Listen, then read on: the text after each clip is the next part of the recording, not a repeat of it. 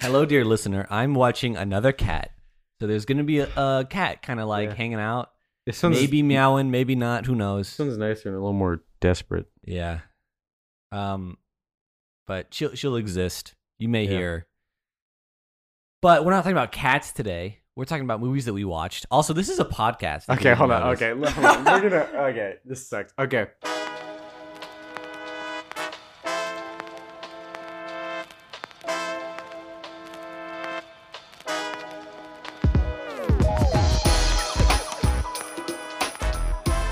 Hi, welcome back, our listeners.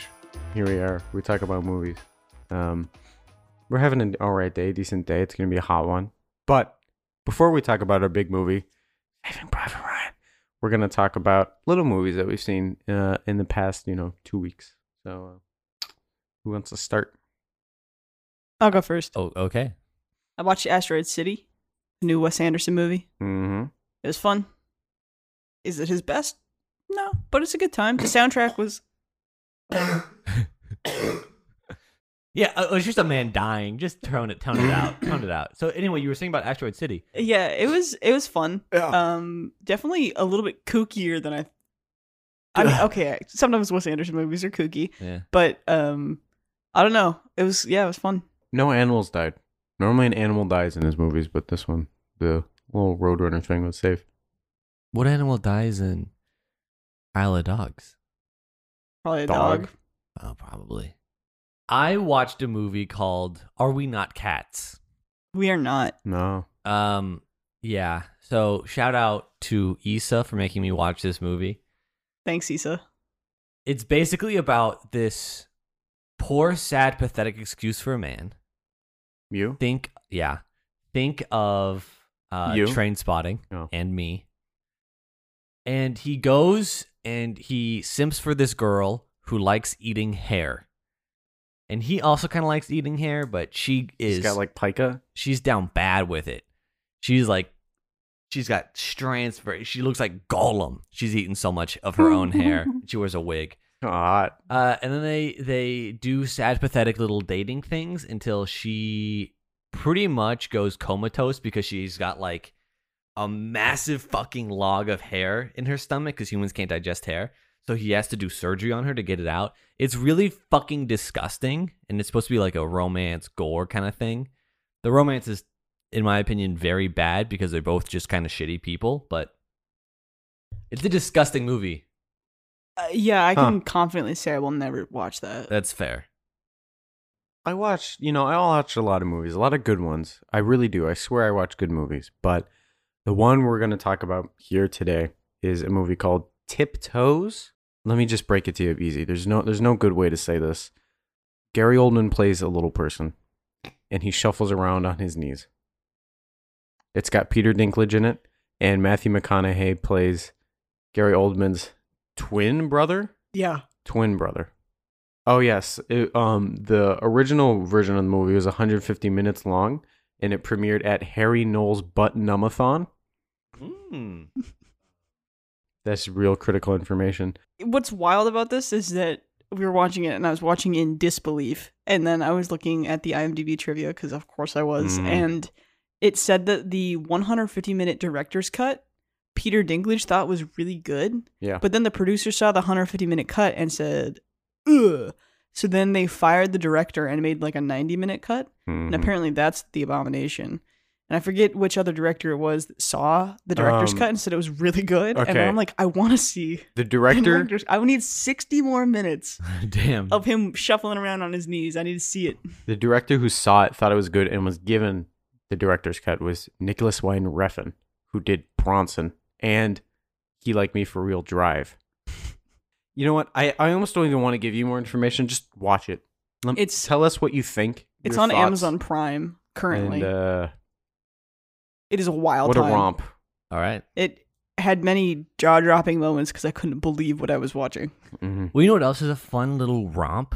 Fun little romp for the whole family. A fun little romp Yeah. through Europe. Saving? Private. Ryan. Hell yeah. Should we give you a summary? Yeah, you can give me a summary. I swear to God, you guys make this a good one. We're gonna skip the part in the beginning where he's, looking at the graves. Even though by saying it, we obviously do not skip that part. But anyway, You have saved us no time. yeah. Oh my God, Omaha Beach. Everyone is fucking dying. It's a bloodbath. It is insane. The water's running red with blood. Our main man, he is Bill. No, what's his name? Sorry, it's under pressure. What the fuck is the main Are guy's you name? talking about the actor or The actor. Tom Hanks? Tom Hanks. Yes. Oh Tom my Hanks. God. Tom Oh Hanks my is keep doing the God. fucking gunfire. Tom Hanks is trying to get to the head of the beach. He's trying his best. A lot of people are dying around him. You see a man's fucking face cave in, but they inevitably do it. Now we find out that a man named something Ryan, I can't remember. James Francis Ryan. James Francis Ryan from Iowa. is dead. You can now make typing noises. We're in the office of a lady. She's writing all the notes saying that your, son or husband or whatever is dead. And she realizes that all three are dead, or three brothers in this family are dead, and there's only one left. We need to get him the fuck out of there so that his mom can at least have something. So With Tom one arm. Hanks gets a bunch of guys, and they set off to try to find Private Ryan. They fucking Some shenanigans happen. They Shenanigans go up happens. into town. I forget Yeah. the name. Vin Diesel dies. Yeah, so this section is a lot of just like men get picked off because it starts with a Yeah. group of 8 people. You watch them go to town. One of them dies. One of them goes to a there's like a bunker with a machine gun on top. nest. Yeah. One of them dies. Mariah? Yeah, so it kind of continues that way, and then at one point, Tom Hanks is like, "Oh, there's another little skirmish. Let's go do it." And another one dies. Troop is really unhappy because they're all dying. It is really weird thinking back on it. It really is them just being like, okay, so it's essentially the beach. Then there's the rainy town where Vin Diesel dies. Then they go to a church and they spend the night and you learn some things about the characters. Then they go to the machine gun nest. The character dies. You learn some more things about the characters. There's the bit where they run to the airborne and they're trying to find Ryan and they're messing with dog tags like poker chips. Yeah, for a long movie, it's not. There's long. not a lot that happens, Yeah. to be honest. Anyway, they finally get to. They find out from the Air Force where Private Ryan is. Rommel. And so they find out that it's this small group of soldiers who are trying to hold this bridge. And so they get there, and Private Ryan, played by Matt Damon, is like, "Okay, but like, I'm not going to desert my brothers here. So you guys came up here for nothing. Sorry." Yeah. And so then Tom Hanks and his lieutenant, I don't know what the ranking is. Tom Sizemore, that guy. Hovarth is the character's name. Yeah, so he's like, "I think we should stay and fight," and so they do. So then it's just this giant kind of battle Mhm. as they try to hold the bridge. And Sergeant. He's a sergeant. Sergeant, okay. And then right at the tail end, they're getting absolutely decimated and everybody's fucking dying. Mhm. And then Tom Hanks is like, "Oh, I need to go blow the charge on the bridge." So he goes out, he gets shot, and right as he gets shot, backup comes. The end. We didn't touch a lot on this movie, but to be honest, we're not really going to be talking about the story too much, except towards the end. Honestly, watch this movie. Big movie. You should know it. Watch it. The biggest thing to know about the story of this movie is kind of the dilemma of sending 8 men to save 1 man and sort of the morality of that. And so as they go on their journey, they're all kind of pissed off because they're like, I can't believe I have to risk my life to save this one guy who, just because his brothers died, and blah, blah, blah. And so they're all grumpy and mean. And another really important part about this whole story is the journey of Mr. Private Upham. Oh, the coward? The Frustrating, translator, yeah. The coward?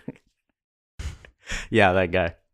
But anyways, okay, there's a lot to talk about here. A lot of production, a lot of notes. So we're going to go quick. We probably won't derail. Probably not as many jokes and stuff, right? Just kind of want to get through the material. This is if you want an actual factual episode. Yeah, this is probably the one. All right. So this movie's got really old origins. World War II. Yeah. No. Well, so Spielberg went back in time to start World War II, so Of he could course. make this Yeah, movie. he helped Hitler rise to power. Yeah, he actually went back to 1914. Oh, and saved Hitler? No, he shot. He actually didn't do anything. He just he went to a sandwich shop. He bought a Oh, sandwich, okay. and that was all it took. Test trip. Yeah. No. Apparently, you don't need to do much. No, you silly head. That's not what happened. This movie doesn't start with Spielberg. It doesn't start with Hanks. It doesn't start with anybody in this movie. Anyone big. It starts with producer Mark Gordon meeting a writer named Robert Rodat. And they were just like, hey, buddy, let's do a project together sometime. And they're like, okay, cool. Mr. Robert Rodat just read a book by author Stephen E. Ambrose. The book was D-Day, June 6th, 1944, The Climactic Battle of World War II. Long title. Stephen Ambrose also wrote another book called Band of Brothers, E Company, 506 Regiment, 101st Airborne from Normandy to Hitler's Eagle's Nest, which was made into an HBO series, which is also very, very good. Produced by Tom Hanks. Produced by Tom Hanks. Yep.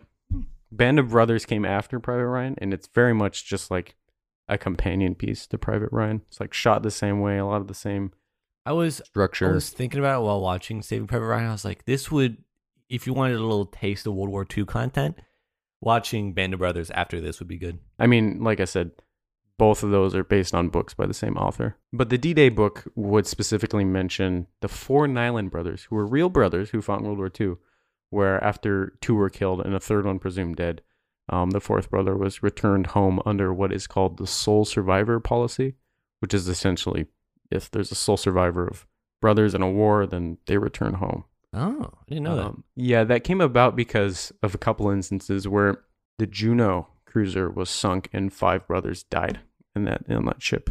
Altogether. And they were like, yikes. Yeah. So maybe we shouldn't do that. Yikes. But also the Civil War, there was a lot of, because like all the units were like geographically based, they just like pulled families. So there'd be like a one battle, like 20 families would just lose all their sons. Damn. Which is, they mention in the film, Abraham Lincoln talks about losing 5 brothers. Yeah, which is why they read that letter. Which, just to emphasize, that'd be horrific. Like, in the movie, there's that bit where...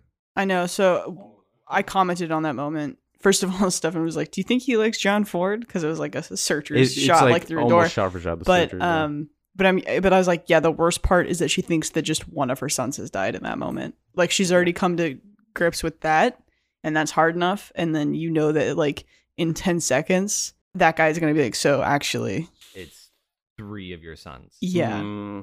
Yeah, it is hard. And, in the movie, too, they talk about, like, oh, why does Ryan get this treatment and I don't?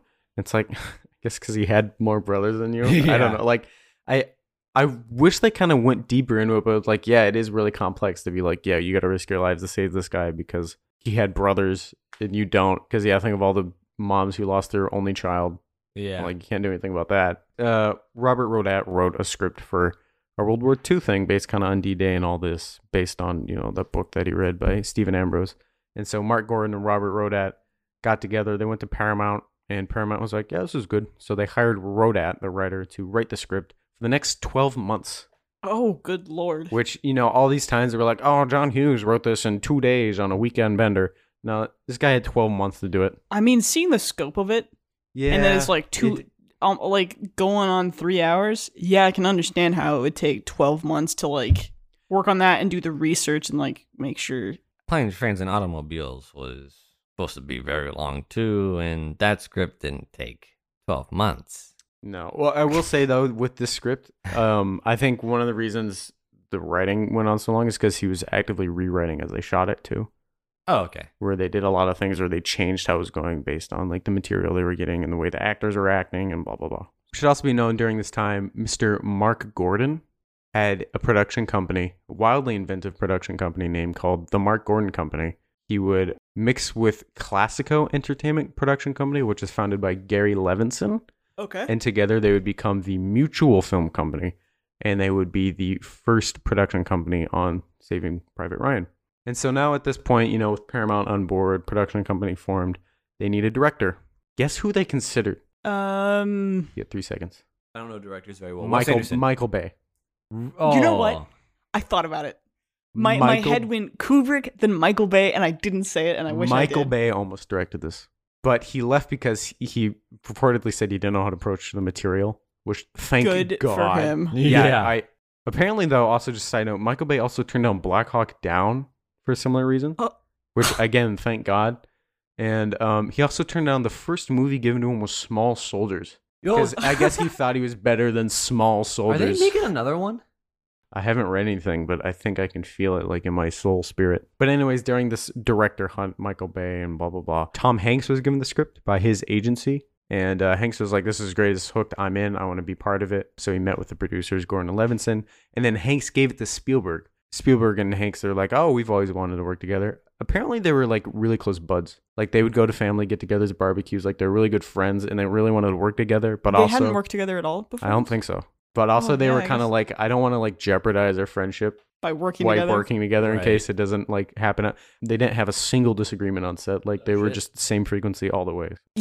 Damn, you can't ask for anything better than that. I mean, but then again, if they were already really good friends going in, Yeah. like chances are they would have. But still, if me You and never Mariah know. went into something, no doubt, eventually. Fists would be thrown. Oh yeah, I get the shit kicked out of me. Mm. I go, Mariah, it needs more fart jokes, and then I would have a foot up my ass. Yeah.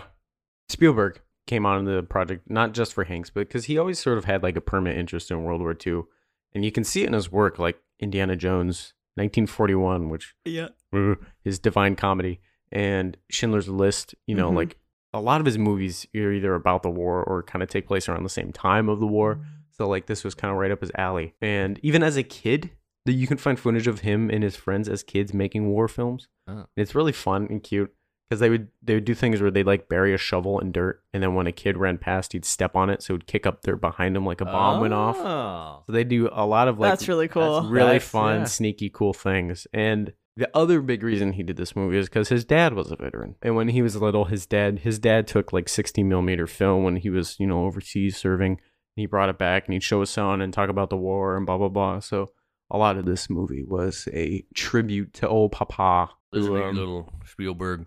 This footage here is me scalping a Nazi.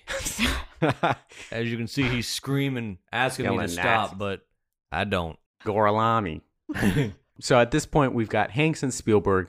Big W for the producer boys. Not really, actually. Because Spielberg attracted DreamWorks because, if you remember, Spielberg co-founded DreamWorks, Yeah. which this also brings on Amblin Entertainment, which is Spielberg's production company, Mm-hmm. which he also co-founded, of course. And so DreamWorks and then Paramount were brought on. They sort of decided to co-finance the movie and co-produce it, and they settled on about $65 million for this movie. 65 milli? 65 milli, but they needed to figure out who's going to distribute the movie where, right? Who gets North American distribution rights? Who gets international distribution rights? You know how they did it? Coin toss. Coin toss. Ah. Spielberg did a coin toss. Yeah. The most you've ever lost in distribution rights. So DreamWorks won, Call it. and so they got North America, and Paramount got international. Frundo. Unfortunately, with the monolith Spielberg and Amblin Entertainment moving in, this meant that our non-financing mutual film company, Gordon and Levinson, would not be making a whole lot of creative decisions on this project. In fact, they would not be making any creative decisions on this project. They got a one-time payment, and they were able to keep their names in the credits. Ooh. And Levinson said on the matter, he was like, you just know going in what the score is. I guess it's unspoken that when you hire Spielberg, you're not going to be on set making decisions. Damn. And so then they hired another producer, Ian Bryce, to sort of replace them. Oof. Also, Ian Bryce worked on Transformers with Michael Oh. Bay. Okay. And as we know, Spielberg is the executive producer of Transformers. So like a weird Michael Bay When did this movie come out again? 98. 98. That's the beginning and the end of our producer boys who started this story and will not see it to the end, per se. Bama. Bama. So, So, wow. Cleo now. We got to get to the We beach. get to stand out. We've got to get to the beach, Cleo. We've got to get to the MG nest. Oh no, Cleo, the 88s are Cleo. flapping us too hard. My arm. Cleo, where's my arm? That's pretty Okay, so beginning of the story. Initially, Spielberg wanted this movie to be like sort of a boy's own adventure sort of thing. good. Very Goonies. So Classic- like yeah, classic very Spielberg. sort of like classic Spielberg Goonies kind of thing. The original novel that this is based on, written by Stephen Ambrose, it is essentially just like a collection of a ton of different accounts and stories of like veterans.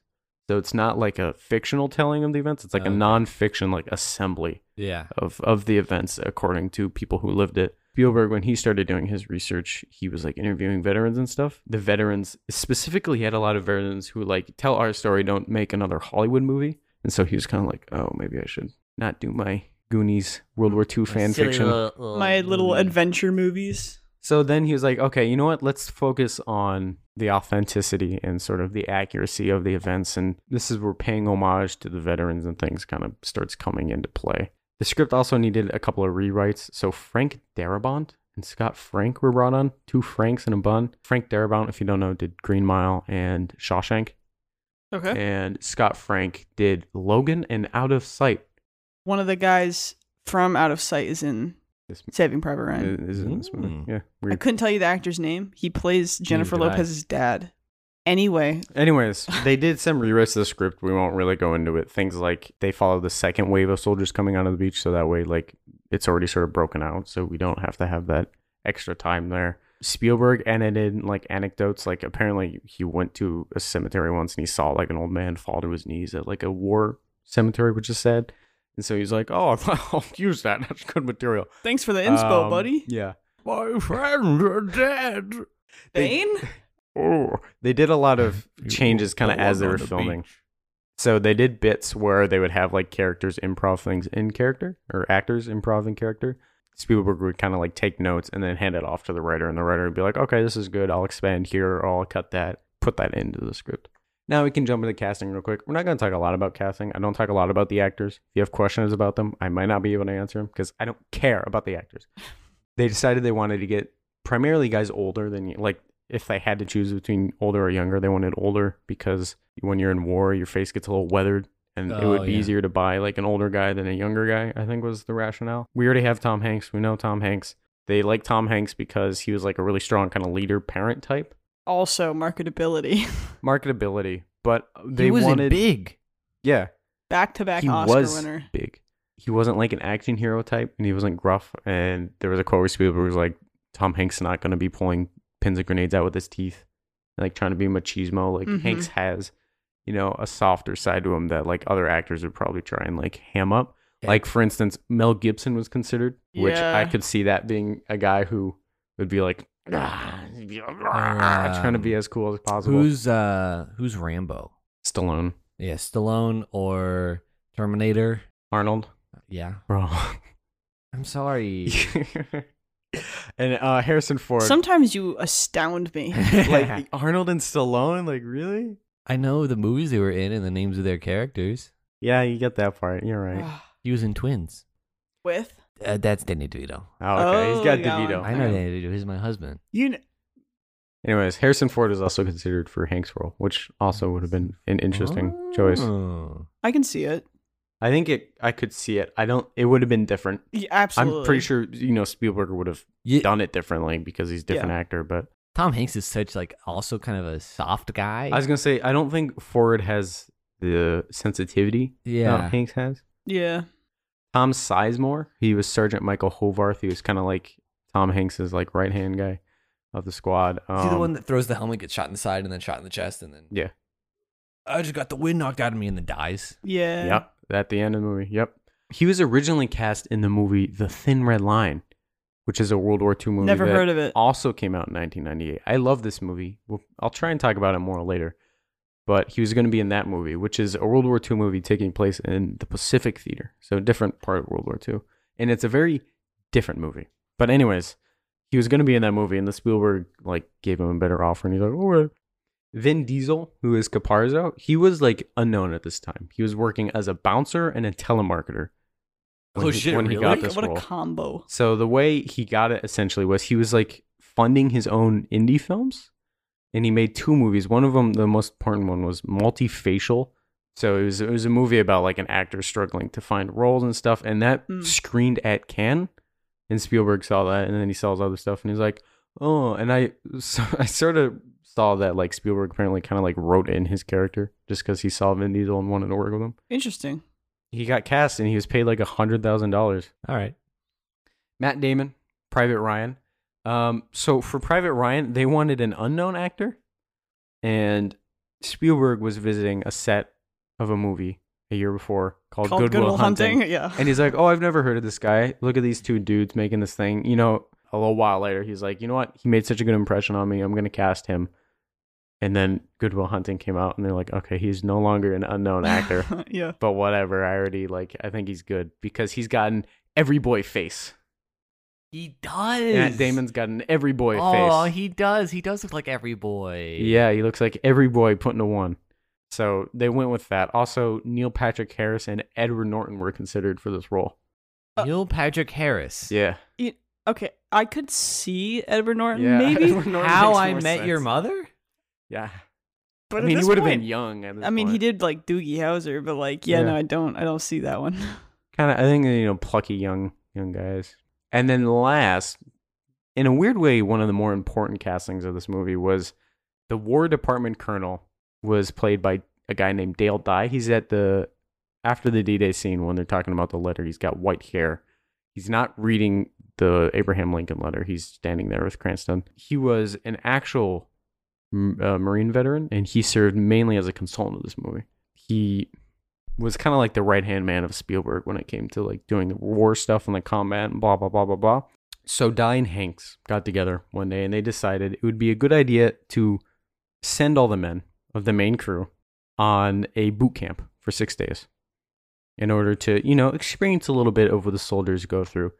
So this boot camp was overseen by Dye himself and some other Marines, presumably Marines he knows. And it included 5-mile runs in gear, simulated battles, weapons training, 3 hours of sleep a night in cold and wet conditions. One thing was like, oh, they get fed British rations twice a day if they make me happy. Which, like, if you know, this is like half of what a gamer goes through when he Yeah. plays Call Oh. of Duty. So Really, they should could- have. They should have gotten gamers to do this because they Yeah. would have nailed it. yeah, they would have done so much better at this. They would have gone. This is easy. The training a compared." gamer has playing Call of Duty is far I mean, above Mariah that would of know. any soldier. They did this boot camp, and generally speaking, because they've done this for a lot of war movies and things, I think this is a good idea, especially Oh, for yeah. movies like this. Well, they need to know how to hold a gun. And, Because one aspect is you learn a lot about how you're supposed to talk, how you're supposed to hold yourself, how you're supposed to wear your gear, how you're supposed to hold a gun, blah, blah, blah. And also, one thing was because they did like simulated battles and stuff, they're like, it prepared them for shooting this movie when they had 20,000 blank firing rifles and actual explosions going off like all the time. Like it was really good Wait, preparation they did for that. mock battles. Hmm? They did mock battles. Essentially play Call of Duty, but in real life. You just go bang, bang. I shot you. I shot you dead. I shot you. Yeah. You play Call of Duty. You play Call of Duty in real life. Apparently, when they were doing the boot camp, a lot of the actors wanted to quit because they were like, this is pointless, this is stupid, I don't want to do it. But true to his character, Hanks gave some rousing speech, and he was like, you would regret it later, and if you would help your characters and stick with it, and when you're old, you remember and glad, whatever, Tom Hanks. But the most important part of this, which Mariah knows, and you listener may know, is I don't know. Spielberg intentionally left Matt Damon out of this training because he wanted the other actors to kind of resent him and like look down on him for not doing it. Just a smidgen of social orchestration from Spielberg. I love when you put your actors through emotional stress for fun. Okay, moving on. We're going to talk, we don't do this a lot. We're going to talk about the camera and cinematography and stuff. Mm-hmm. I really want to focus on this for a moment. So it was shot, the director of photography, the DP, for those of you who don't know what DP is a guy named Janusz Kaminski. He worked with Spielberg previously on Schindler's List. They would essentially work together on like nearly every movie after this. Like The Fabelmans, Spielberg's most recent movie, they worked on together. They're best buds. They love working with each other. Homies. And so what happened is in 1997, Spielberg was shooting 2 movies. He was shooting Jurassic Park 2, and he was shooting a movie called Amistad. So he wasn't really present for a lot of the pre-production of this movie. So Kaminski had a lot of time to himself to kind of figure out the aesthetic. Like he still worked with Spielberg. You kind of be like, oh, what about this and this and this? But like this was not Spielberg's full sole focus at the time. Hocus pocus, there's pizza on your Focus. You ever seen that?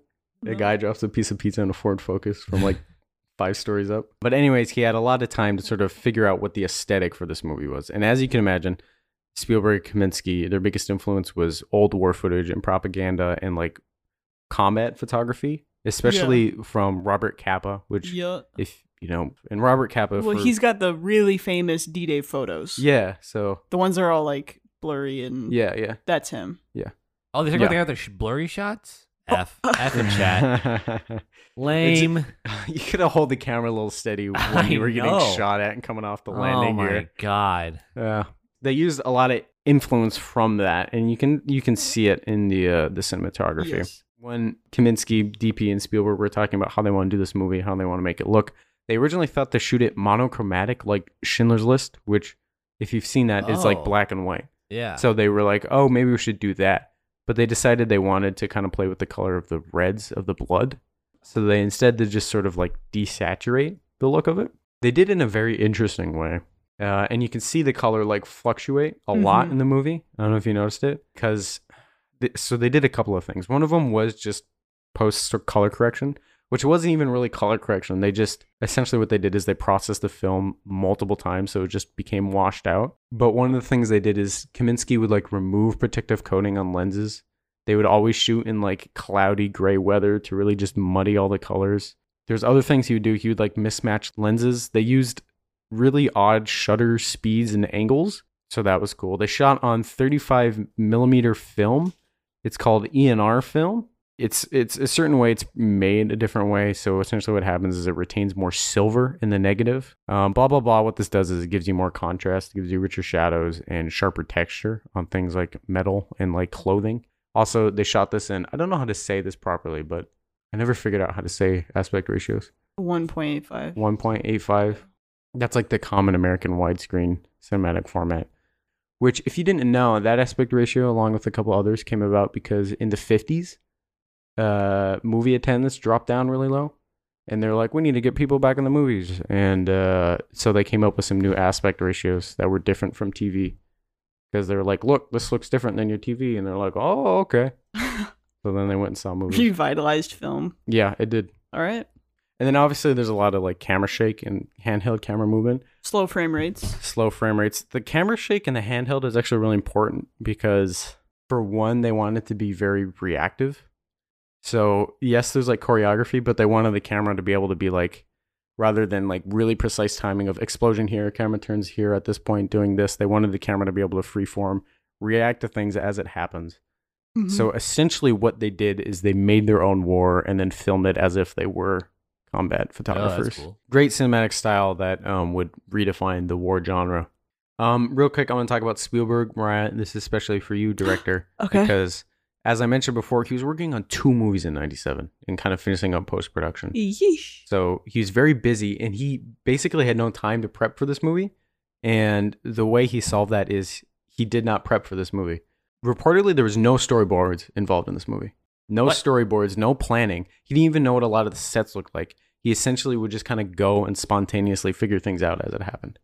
And he remarked that he thinks he works better this way because when he plans things out, he feels like he puts himself into a box where he's like, I need to make it look like the drawing, or I need to make it look like the diagram, and I want to put things here. And he feels like it boxes in the possibilities of what he can do. So he liked this approach, especially with the thought of them trying to be like war photographers filming things. So he would just show up. Yeah, camera up there, camera here, over the shoulder here. Let's do one here. And you just... This is what skill looks like. This is what is core inbred, not inbred, but...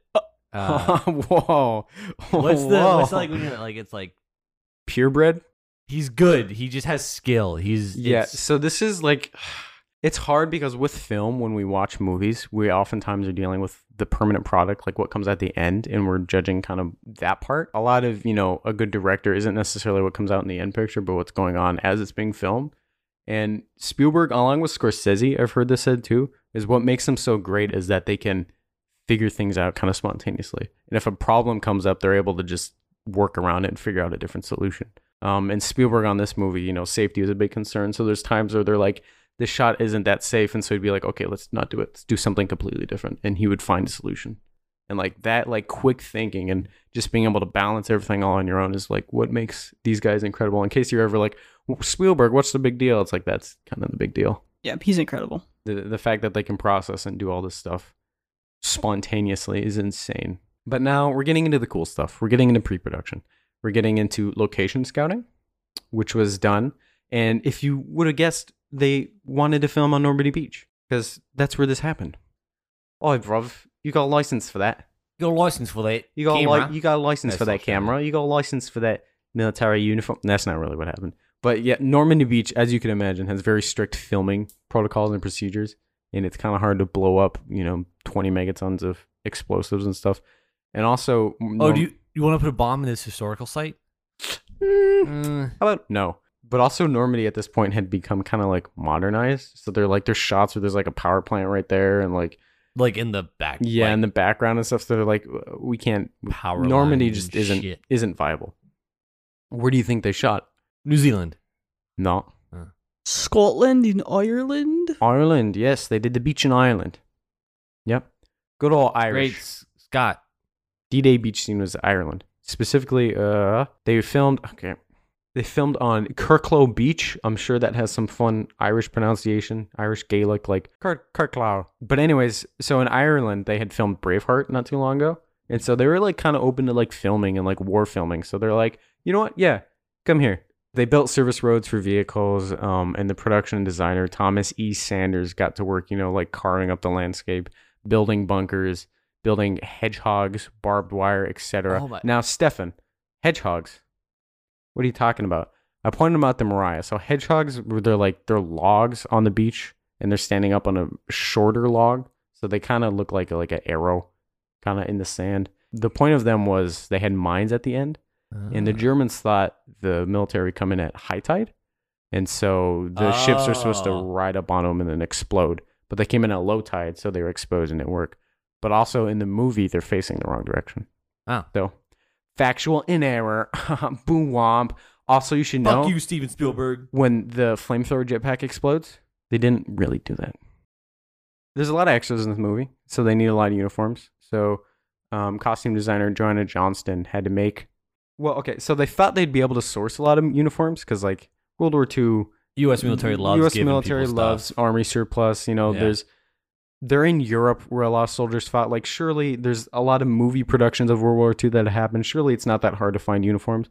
They could only find about 1/3 the uniforms they needed for the movie. Oh, man. So Joanna Johnston had to make about 3,500 uniforms Jesus.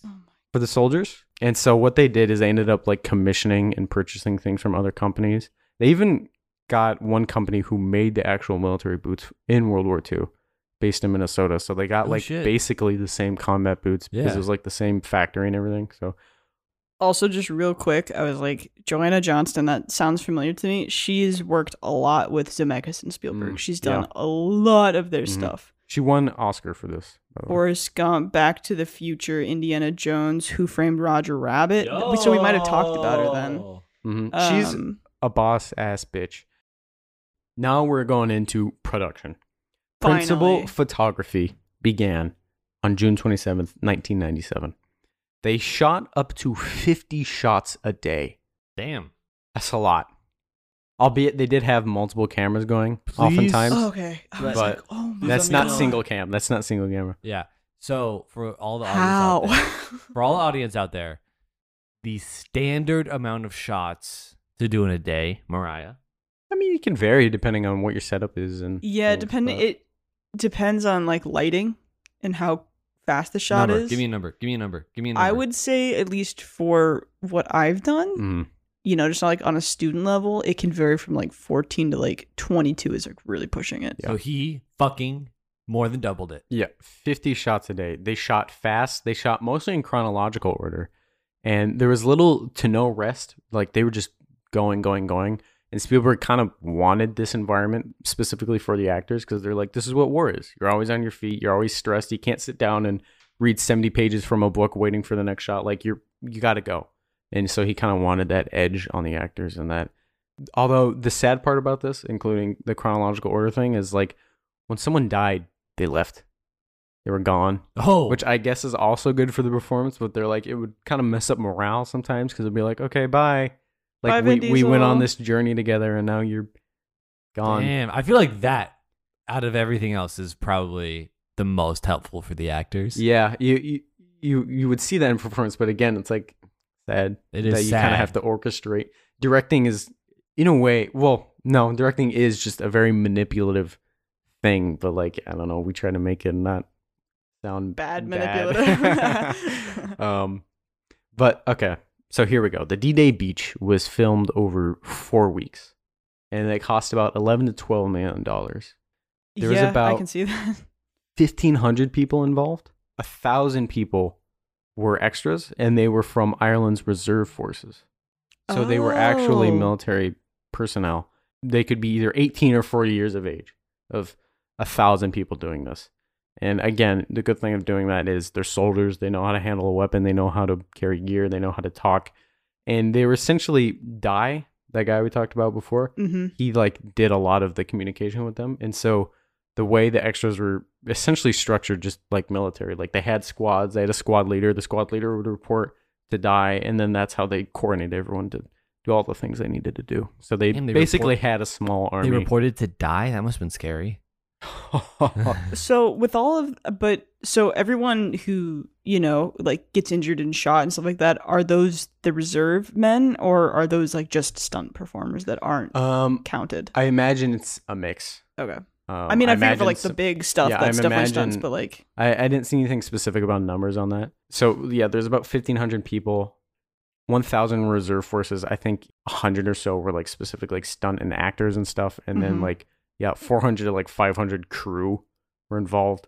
But yeah, for a lot of the bigger ones, I believe it was like stunt actors. But I think for some of the smaller things, of people yeah, I falling just over mean and- like in the background, Yeah. you see I'm sure that people it- just yeah. like getting shot and stuff and like hitting the ground hard. Mhm. They also had like mannequins sometimes they'd use to just fill space. Oh, yeah, that makes sense. Well, I know one time they use a mannequin is the guy on the tank when he gets fucking blown up by the Yeah. 22. Yeah, you see that one.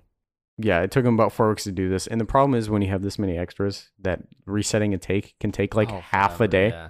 to try and get everyone back into position, to reset all the squibs Yeah. and all the, special effects and everything. Crazy. It's kind of a blessing because it's just sand. Yeah. So like they don't have to reset buildings. It's just sand, and sand you can, when it's a Wait scene for of the everything. waves to reset it. Yeah. Everything's being blown up. Like you're not going to notice the continuity of sand being in a different pile than it was Yeah. before. Yeah. So yeah, like we said, they had multiple cameras rolling, and they could generally get what they wanted in like 3 to 4 takes. How'd they make the sea red? I forget the number. I forgot to write it down. They used like 1,000 gallons of blood or something throughout this whole movie. They used just a lot of fake blood. So they got the sea red by pouring a lot of fake blood into it. All right. Yeah, that's how they did it. Also, it should be important to note they had just thousands of actually like blank firing rifles. And the poor armorer who did this, Simon Atherton, was like, yeah, my job was so stressful the whole day. I was just on edge all the time because you have to keep track of all of them.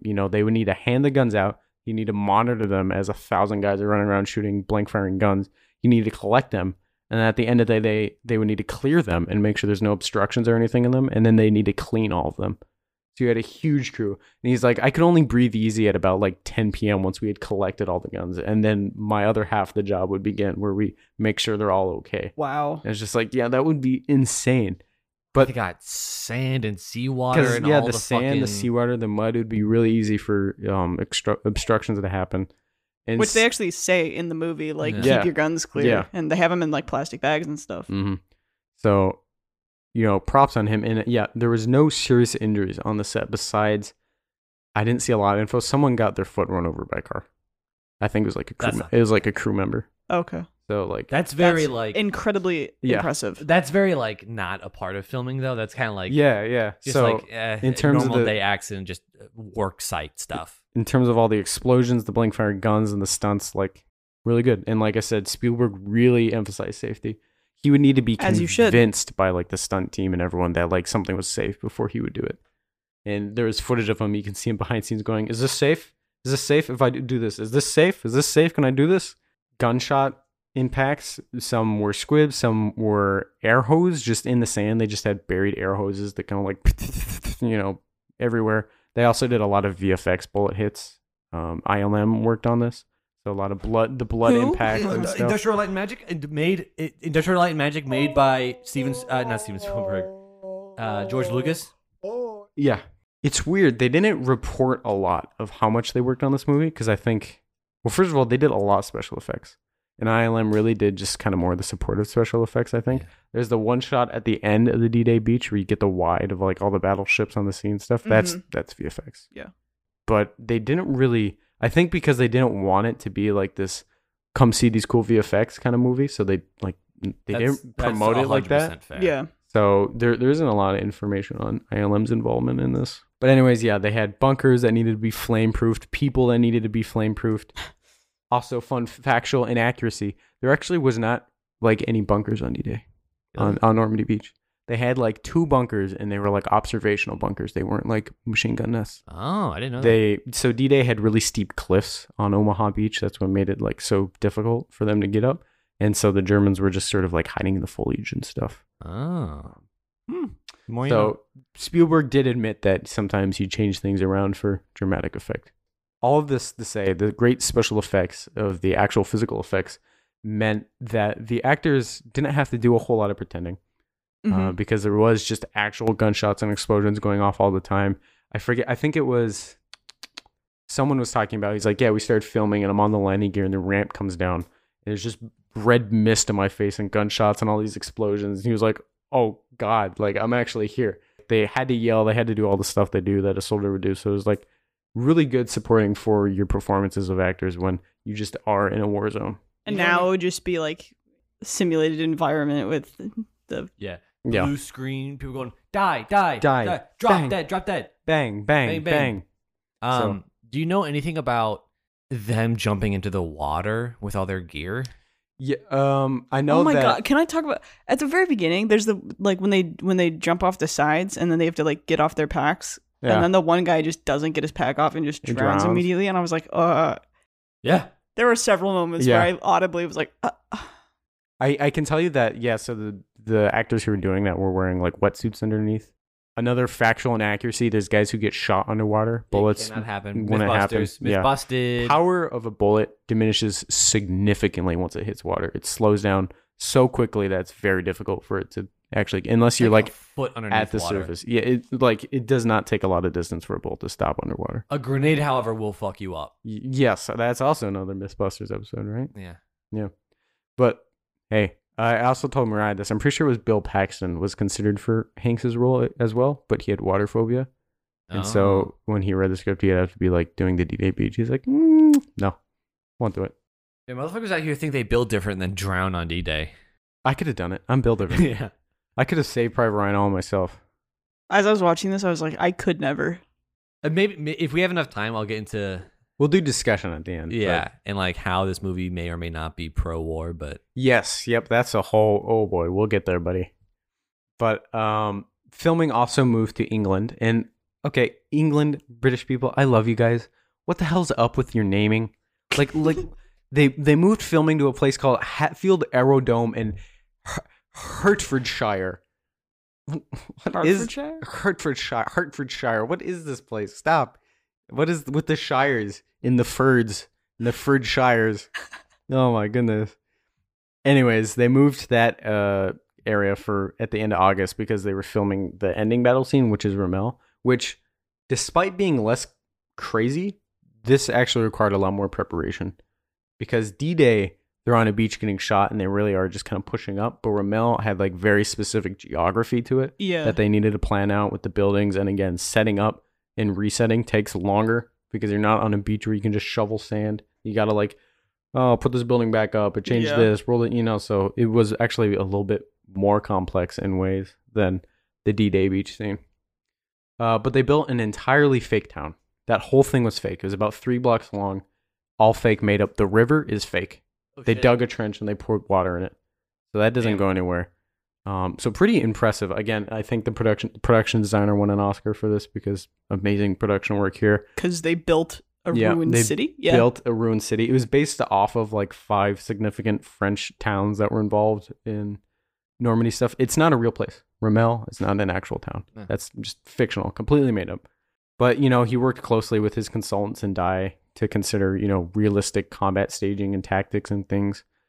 But there are still silly things that happen. But anyways, filming finished September 13th, 1997 after about 12 weeks. They finished ahead of schedule, actually.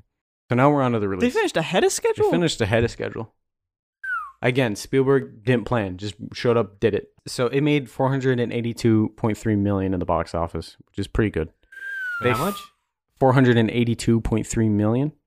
That's a profit. Yeah, that's pretty good. I could pay off my student loans with that. I'm pretty sure that's just the whole box office. Okay. Yeah. They thought it wouldn't do well because it was very excessively violent, has very long run time, which means you can't like show it that many times the longer it is. Oh, that's true. Yeah. It was also Yeah. Well, just like it's pure time wise. Just yeah, pure yeah, time. Yeah. Like a theater can't show it as much as other movies. Right. As we know, this came out to be a critical and commercial milestone that has redefined the war genre. Yup. Whippy. It was. I don't know why they thought this wouldn't do well. So let me give you some of the competitors. Parent Trap, Halloween H20. Like I don't know. I thought it's got this serious movie was going to competition. do well. Most of the criticism that this movie got was about the violence. There's a lot of people saying it was unnecessary and it was done purely for like entertainment, which Spielberg was rejecting, especially because he's like a lot of the bits and pieces of like seeing a guy looking for his arm and stuff, these were pulled from veterans accounts. Yeah. So it's like, I understand if like you make that criticism on like Tarantino, because it's like, yeah, he's making it up. These were based off of real things. And so to be like, this is just violence for violence sake, it's like, No, they're I trying feel to like create a historical depiction of what happened. yeah, and I So- feel like minimizing the violence minimizes how serious it was Yeah. in a way. Didn't a lot of veterans have to like leave the? Yeah, so we'll get there. This Yeah. movie won Best Director, Best Cinematography, Best Sound, Best Film, Best Effects, Best Makeup, Best Score, Best Production Design, like everything. Except it was nominated for Tom Hanks for Best Actor. Roberto Benigni won for Life is Beautiful. Yeah, Which which is, I haven't seen it, but from what he's I'm very good. understanding, Also, his acceptance speech is iconic. Yeah, He gets so- up on the chairs and runs the stage. Yeah. Yeah. So great. All right. Best Picture. Didn't win Best Picture. Let's talk about this. Okay. What was nominated? This is gonna make me mad. Maybe. We had what was nominated was we had Life is Beautiful, which is about the Holocaust. Yeah. What was also nominated was The Thin Red Line, which is another World War II thing. Mm-hmm. What won was Shakespeare in Love. With Gwyneth Haven't seen it. Paltrow. Yeah. That beat out Private Ryan, Life is Beautiful, and The Thin Red Line. And this is like one of the most controversial picks like in Oscars history. And one of the mostly believed reasons this happened was because the producer of Shakespeare in Love was Harvey Weinstein. And apparently he just like incessantly lobbied for this movie. Like just like pulled a bunch of strings and was really just sleazy about it and like just forced this movie to win. That's basically. the Oscars, baby. So Wow, It's that all made sucks. up. It's all fake. It's not anything important. yeah, in closing, this movie was hailed for its historical accuracy overall. It did have some inaccuracies and inconsistencies. I could talk all day about that. I didn't want to cover that. I just covered little bits and pieces. But as you know, and as you guys have probably heard, yeah, a lot of veterans had a difficult time with this movie. A lot of them would walk out of theaters, or they said they had issues with the screening. It was very overwhelming. It was very interesting. I saw a news reel, like news footage, where they're talking about this, and they were referring to PTSD as shell shock in like 1998, which Really? I didn't realize they did. But another this is kind of sad. The VA, the Veteran Affairs Office, they set up a special phone line for veterans to God. call that had been like triggered or had PTSD flashbacks from this movie, Jesus Christ. which is sad. But that brings us to the end, and we can now enter in our discussions of the movie. Or what you I guys mean, want to do? I always knew this movie was gonna have like a crazy production just because of the scope of it. Any war movie is gonna have a particularly robust production just by like what it's covering, and it has to have Yeah. guns and explosions and all this and that. And Mm, you know, if you are a good director, you're gonna do it for realsies. I don't think there's a whole lot to be said on like that isn't just beating a drum of this movie is good. Watch the movie. yeah. Yeah. No, I get it. Okay. I guess we'll get into it. You know, there is a like on Full Metal Jacket, we talked about the concept of like anti-war movies and pro-war movies and blah blah blah. And this one, doing the research on it, I find kind of confusing, complicated. It's not an anti-war movie. I don't think it's an anti-war movie. I don't think it's anti-war. I don't necessarily think it's a pro-war movie. It does have very strong patriotism and kind of showing the nobility and heroism, but I don't think it's necessarily promoting war. Like, well, the whole thing is that they're on a FUBAR mission. yeah. Yeah, it's interesting that they're battling with the command of the military and the orders, and there's an opportunity for it to become kind of anti-war if they were to sort of reject the orders. Which and one of them fighting, almost does which after the medic dies. he He's like, almost- I'm done with this. This is stupid.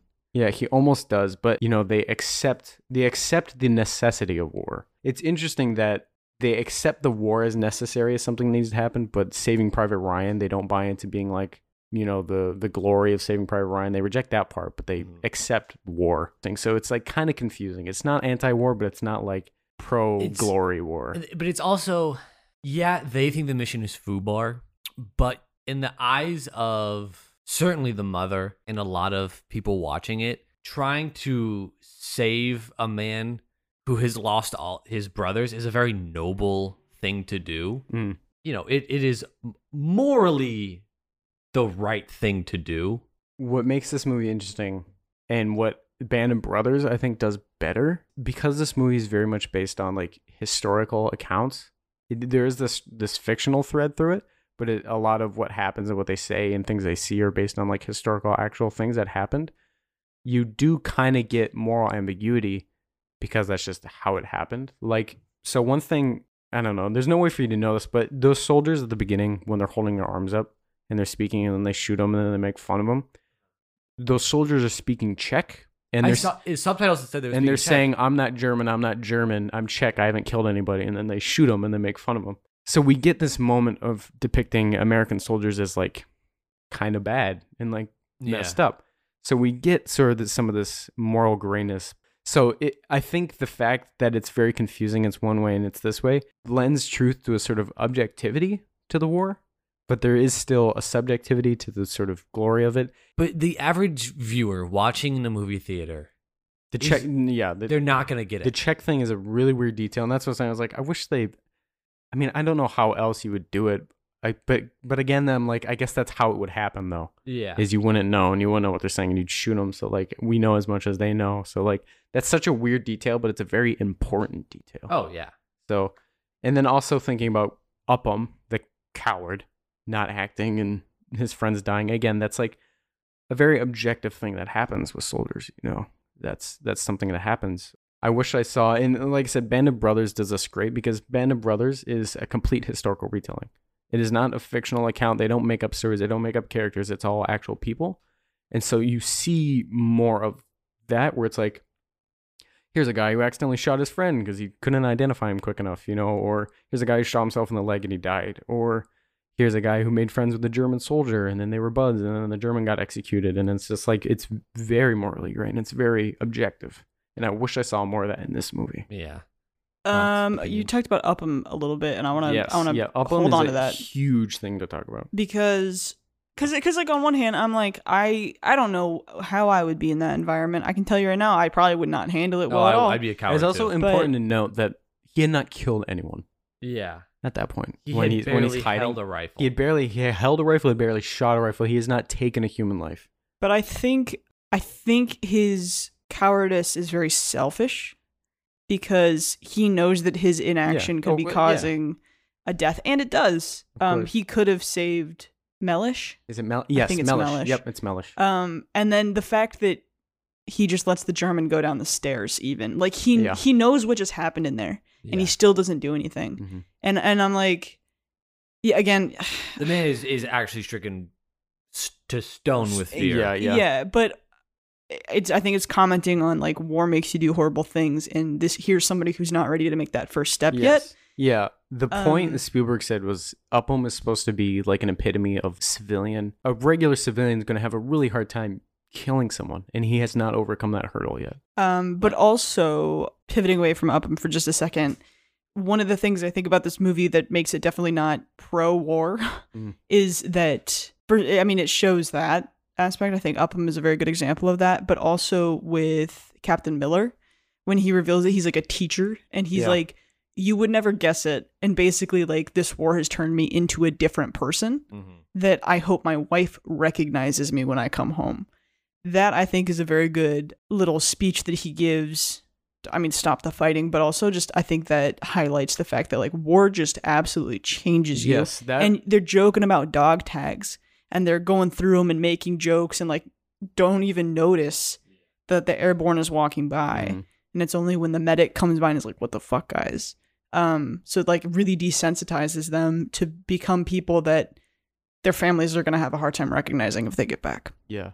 So Hanks and Upham are the most significant characters in this whole thing. Yeah, one of the biggest things Spielberg was focusing on was the transformative power of war.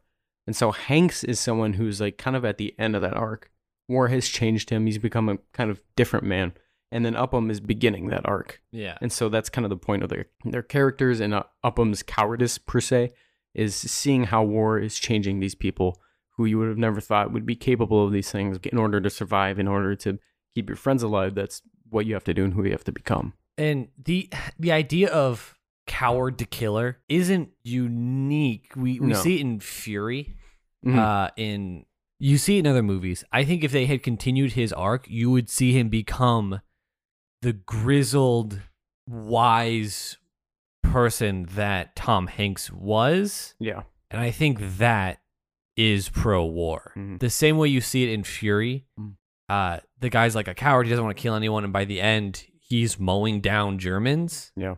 The fact that you can go into this so and cowardly. I would and say then- naive. Yeah. Yeah. And become a war hero, Mhm. that's appealing to men. Like I said, I think the reason this movie comes off as like kind of pro-war and where this sentimentality comes from is the fact that they work so closely with veterans, and they wanted to honor the veterans that they worked with and were talking to and interviewing and doing all this for. And so they wanted to honor them, and they didn't want to make a movie that made them look bad or things, you know. Right. And they were like, these are the guys who fought for our lives, and D-Day was the biggest military operation ever conducted, you know, like they wanted to pay tribute to them essentially. And I think that's where it comes off as like very patriotic and like kind of pro-war. I will say it's very hard to make an anti-war film when the enemy is Nazis. Yes, truly is. Yes and no. I think, I mean, this is something Band of Brothers does that I like, is, I gotta be real careful with my words here. A lot of, especially towards the end of the war, a lot of the Nazi soldiers were not like evil. They were being drafted and conscripted like any other war. Yeah, it's And just so like they weren't at people that who point. It's a really wanted slave to do army. it. And I mean, that's what was good about in the beginning, you know, they find the Hitler Youth Knife to be like kids are fighting this. To an extent, I feel like a lot of war movies just kind of like overlook. A lot of them didn't want to be doing this. Or even with the Czech guys in this movie, they're like, they weren't even German. They were captured prisoners and forced to Yeah. fight in the military. Or in Like, the Band of Brothers, when you hear about the guy who was American, but he Yeah. had family in Germany. Yeah. In Band of Brothers, it talks about a guy who lived in Oregon even, and he had family in Germany. He was like, oh, it's like the calling, like it's like my heritage, like I need to go fight, like it's what we do, haha, it's gonna be an adventure.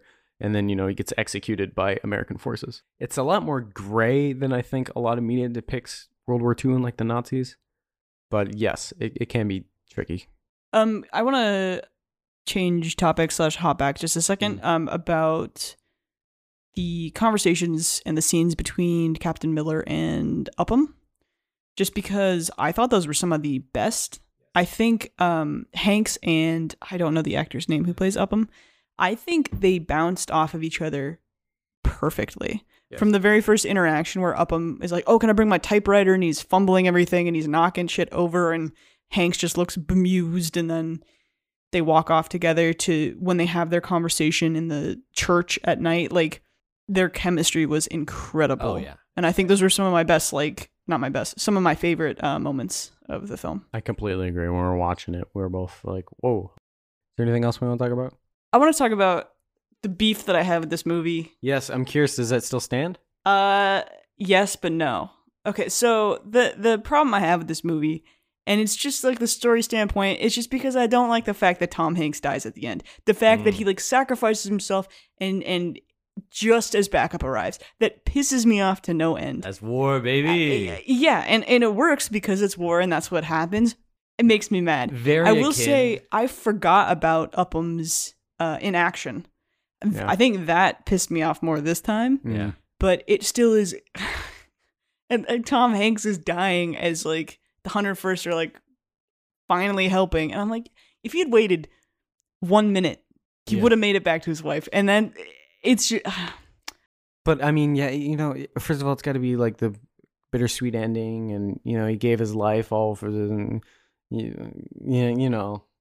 doesn't mean I have to like it. Okay, Does Private Ryan end up doing anything worthwhile with his life? Yeah, he asks his wife yeah. if he was a good man. That is Tom Hanks' last words being like, "Earn this." That is a horrible thing to do Yeah. to that man. Oh my As if God. he wasn't already well aware that he owes his life to these 8 men. To tell him, be like, "Earn this." That would haunt you. Yeah, That's terrible. I think that's another thing that just like, pisses me off is that. I mean, I guess maybe it's realistic because Hanks is dying and he's like, "I'm not going to see my wife again. Like, screw you. Like, I hope this was worth it." I've remembered another thing I wanted to talk about real quick. In that moment of kind of quiet in Rimmel before the final battle happens, when Miller is sitting and talking with Ryan, Damon, and Ryan's like, I can't remember my brother's faces, and Hanks is like, oh, you got to think about it in a context, and he's talking about his wife gardening in the backyard as he's in his hammock, and then Ryan goes on this like 2-minute speech about the last night he was with his brothers before they were drafted, and that just felt like a scene directly out of Good Will Hunting. Yeah. It was like his delivery, the way he was laughing, and then the moment of like solemnity at the end. I was like, what the? Huh? And then, Yeah. And I hated that. his brothers start farting, and he thinks it's so funny and cute. But I did like when Ryan was like, oh, tell me about your wife in the garden. He goes, no, I think I'll just keep that for me. Yeah. I like that. Yeah, But that was good. Then he died. I don't know why Ryan had to do that speech about his brothers. Like, yeah. I Anyway. agree. That I didn't like that speech per se. Good movie. Anyway, just a I side think note to end that That's on. probably it. All I got. Yeah. Any last bits of trivia, or is that all? I also just kind of want to shout out the sound design for a moment. It was phenomenal. Mhm. Obviously, they won, so like they've been recognized. But like specifically in that last battle scene when the tanks are showing up, and you hear them just sort of rumbling and creaking Yeah. coming in as they're all trying to get ready and set up and prepared for everything. That was another thing where veterans watching were like, you got the sound of the tanks like perfect. You know, terrifying to hear the Tiger tanks coming in. Well, maybe they should just use the planes more. That's what happens in Jarhead. They're like, oh, we're going to go fight the war. And they're like, planes did it. Oh yeah. Like, okay. Anyways, Vietnam. Vietnam. That was another thing about, I think, why this movie performed so well when it came out is because Vietnam happened and there was a lot of Vietnam anti-war movies.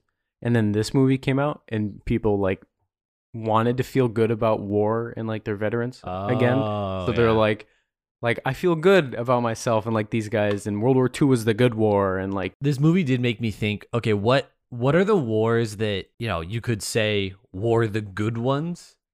Fight for Independence, maybe. If you don't like British people. yeah, depending on how they went, I would say a lot of the independence wars, yeah, they were just so dang evil. Yeah, it's Nazis. Like you gotta. If it weren't for that, if they weren't for the literally trying to conquer the world part, Yeah, maybe there would have been a little bit more nuance. yeah.